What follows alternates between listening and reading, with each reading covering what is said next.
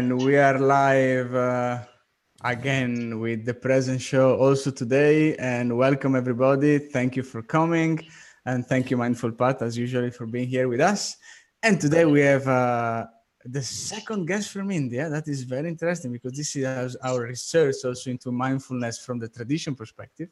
But also, you're going to hear a lot of interesting part about Prachi. So Prachi, welcome to the present show. Thank you for being here. Thanks, Prachi. Thank you for having me here. So beginning is, the interesting thing from your side is that you've been practicing mindfulness for many years. That's what you told me. And what I wanted to know before from you is, who you are, right? So what you're doing and where your mindful journey started. Sure. Well, I am a human resources professional, a HR business partner with IBM at GTS. And I love my job. And mindfulness started as a passion. Mm-hmm. So it started a few years ago, and I started it for my own inner wellness. I wanted more out of life. I wanted more self-awareness and more focus on myself.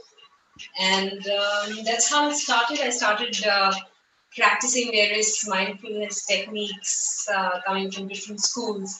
And what particularly interested me are the active mindfulness techniques designed specifically for the modern mind. Because the modern mind, I feel, as our mind is, it's difficult to stay in the present.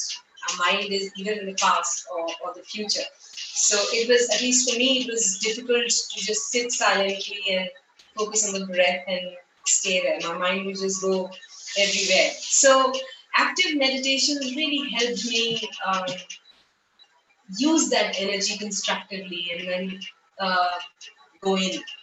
So there'll be a lot of activity first, there'll be a lot of activity followed by silence. And that always worked really, really well for me. And sorry. Yeah, no, go ahead. And that activity was always a technique designed by somebody who's an expert at that. So whether it's laughing or dancing or breathing technique or running or walking. And what did you do to learn, right? What were the first sources you were consulting, right? From your perspective, I guess. And also we had Mala in one of the present shows that came, and she said, part of my family tradition is with mindfulness. So it's like normally not only family, but it's at school and everywhere else. So what was your source of knowledge? Well, yeah, in India, it's not that difficult to find sources to spend time with yourself. There are many, many schools available. So when I saw that there is thirst within, I subscribed to various different schools of thoughts and left no stone unturned to learn different techniques. And that included yoga, and that included many different forms of breathing techniques and very many cathartic techniques as well, because mind as it is, it attracts, there's very little opportunity that we get to sort of get rid of negative emotions like anger, like all kind of negative emotions that sort of pile in. And then there are techniques that we can get rid of those negative emotions, which are normally not so well accepted in this society. So first you get rid of them, and then it's easier to be silent. At least that worked wonderfully well for me. So it was very easy in India to subscribe to those different thoughts. So almost every weekend, I would do a camp or do a course and the most important thing that worked really well for me was daily practice. And daily practice could be as little as 5 minutes. So daily, it was just, daily practice, we say, if you really want to get into mindfulness, you don't need a long time. Like it's 5 minutes, as Prachi is saying, it's more than enough to start a practice. And maybe a question is now, how much time do you dedicate to your practice? And if you can get even more into what is not accepted. You told me that it's not easy to accept certain things. So what are the things that you consider less accepted by the society? in the sense that who wants a person or who likes to be a person who's always sad or always angry or who's not joyous. Everybody likes to be with people who are happy and joyous, blissful. So these meditation techniques help you get lighter because you don't just throw it on another person, your anger or your negative emotions, but you throw it in the air with these techniques, and then you come back to people full of joy and bliss. So that's what I meant. Like, for example, crying is a very natural emotion, but the moment you start crying, there are many people who tell you, "Oh, don't cry, it's all right." However, in reality, one of the mindfulness techniques is that you cry your heart out, and then all you have is silence within because you've gotten rid of the pain completely. Okay, so when I see somebody crying, what is the best thing I can do? Just let the person cry. I mean, shut up and cry. No, give your shoulder, be nice, but let the person cry. It's all right to cry. It's the society, as we are. I think if we accept these natural emotions of anger and crying or any other negative emotions, I think we help each other a lot. So instead of trying to suppress them, you're telling me it's better if we, focus on them and try to understand the hidden reason, and then when it goes away much faster because we focus on them, right? That's what you're telling me. Yeah. Also, it doesn't create a chain reaction. I'll give you a small example. If I have a lot of anger within, and I don't know where to take it, I've not really worked on or processed the anger within. So what will happen is that every small opportunity, every small thing will irritate you. And because there's so much anger within, then I'll start sort of projecting it on other people.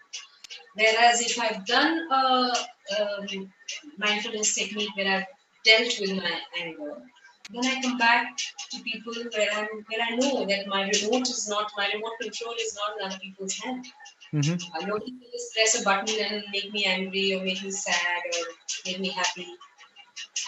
I'm more controlled of I'm more in control of my emotions. And so let's say when somebody's usually very angry, or let's go to the office, right? So we are in an office environment.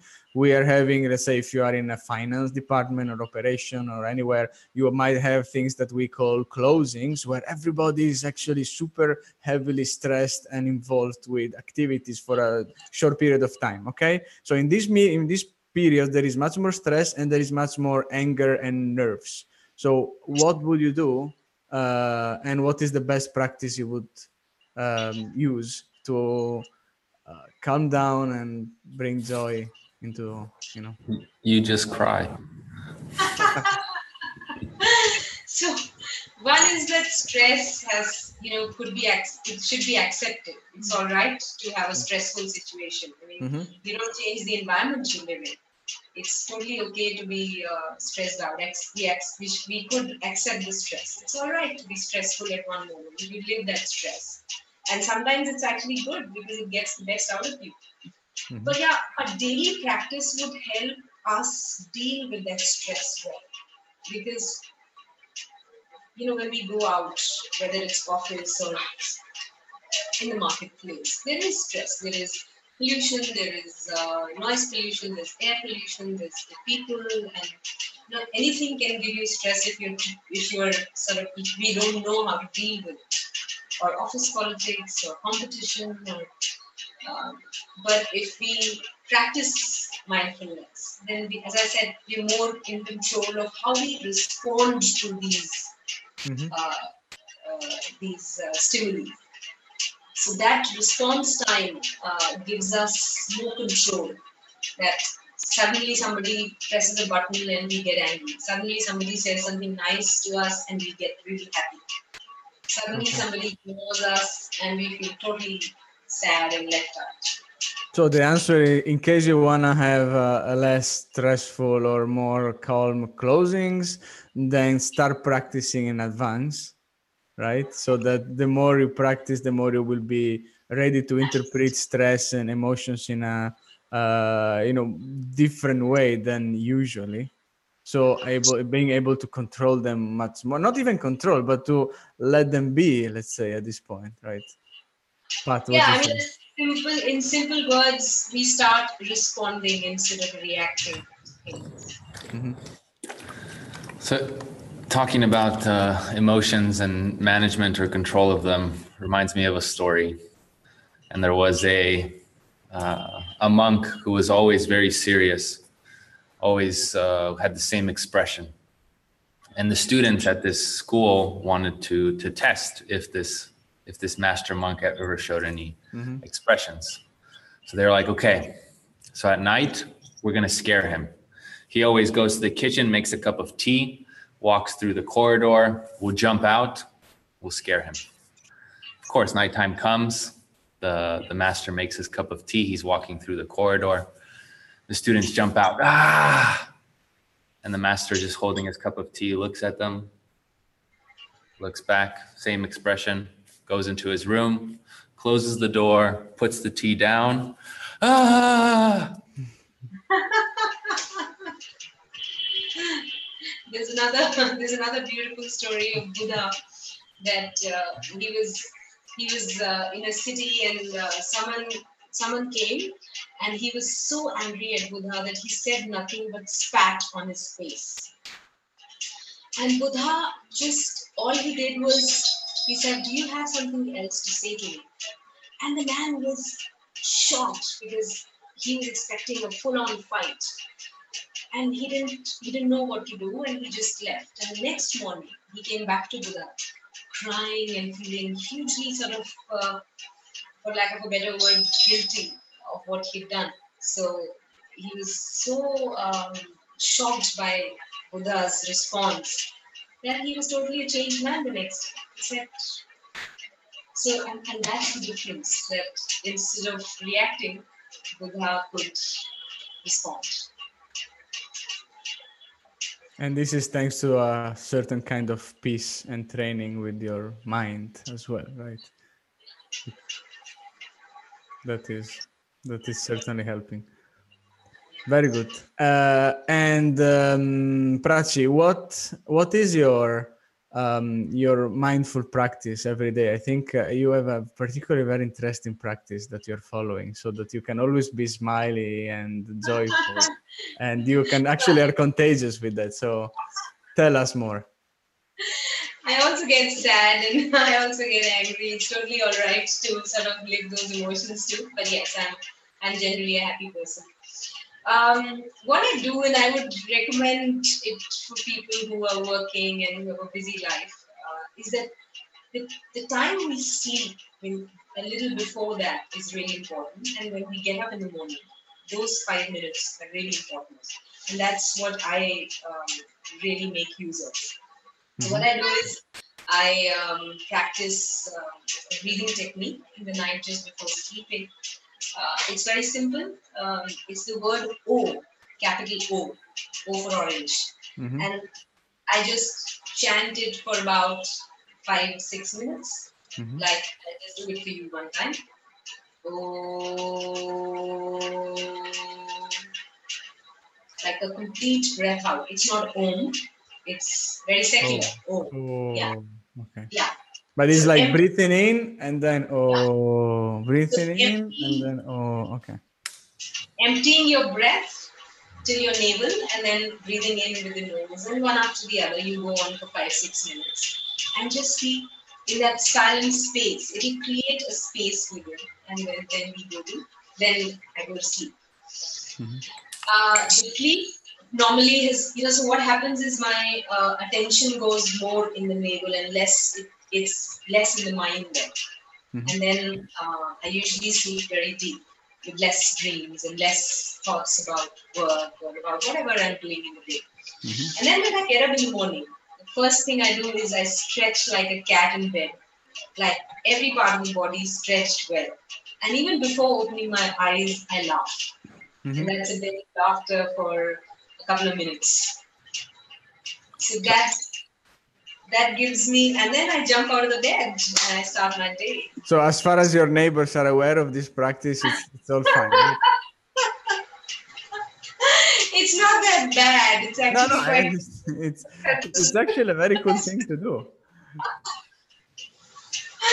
So it's actually quite nice. Sometimes people in the house also start laughing with me because this woman is laughing in bed for no good reason, and it sort of tunes my day. That and I have a feeling that my day is going to be fantastic today, and that's normally what happens.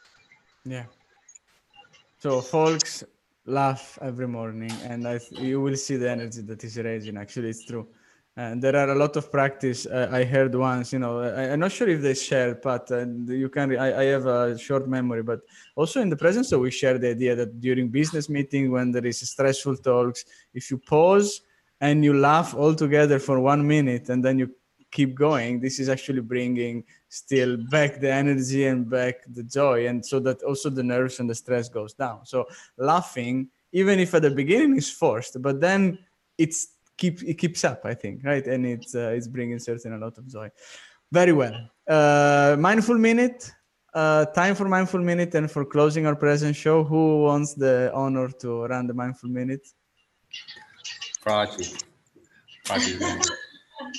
So Pat, you support me in that. We'll laugh. We'll have a belly laughter for a few seconds till Emmanuel tell us to stop, and then we'll close our eyes for a few seconds and be here and now.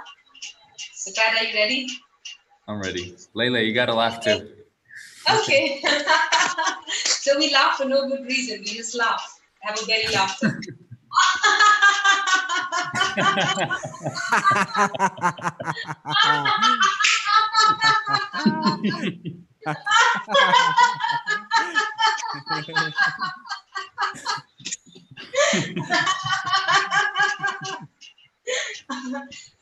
Okay. Folks, you can laugh with us if you are watching us live, but also if you're watching the replay. And thanks a lot for being in the present show. I love the fact to have you as a guest, and come anytime you want, Prachi, for laughing with us and talking about mindfulness again. We really appreciate that. And I know that we just covered a little bit of your practice and tradition. So, I renovated. Thanks a lot, Mindful Pat. As usual, Mindful Pat, you have the last word. And the jingle, when all three we are finishing the present show, is going to be, oh, okay. So no music for us. It's just a breathe and the all together, and then I will stop at the live. But I give my last words to Prachi. Okay. Okay. So I would say that practice mindfulness, and for me it has worked really well. I'm less stressed and I'm more focused and I'm more joyous. Life is beautiful for me with mindfulness. I wish you the same.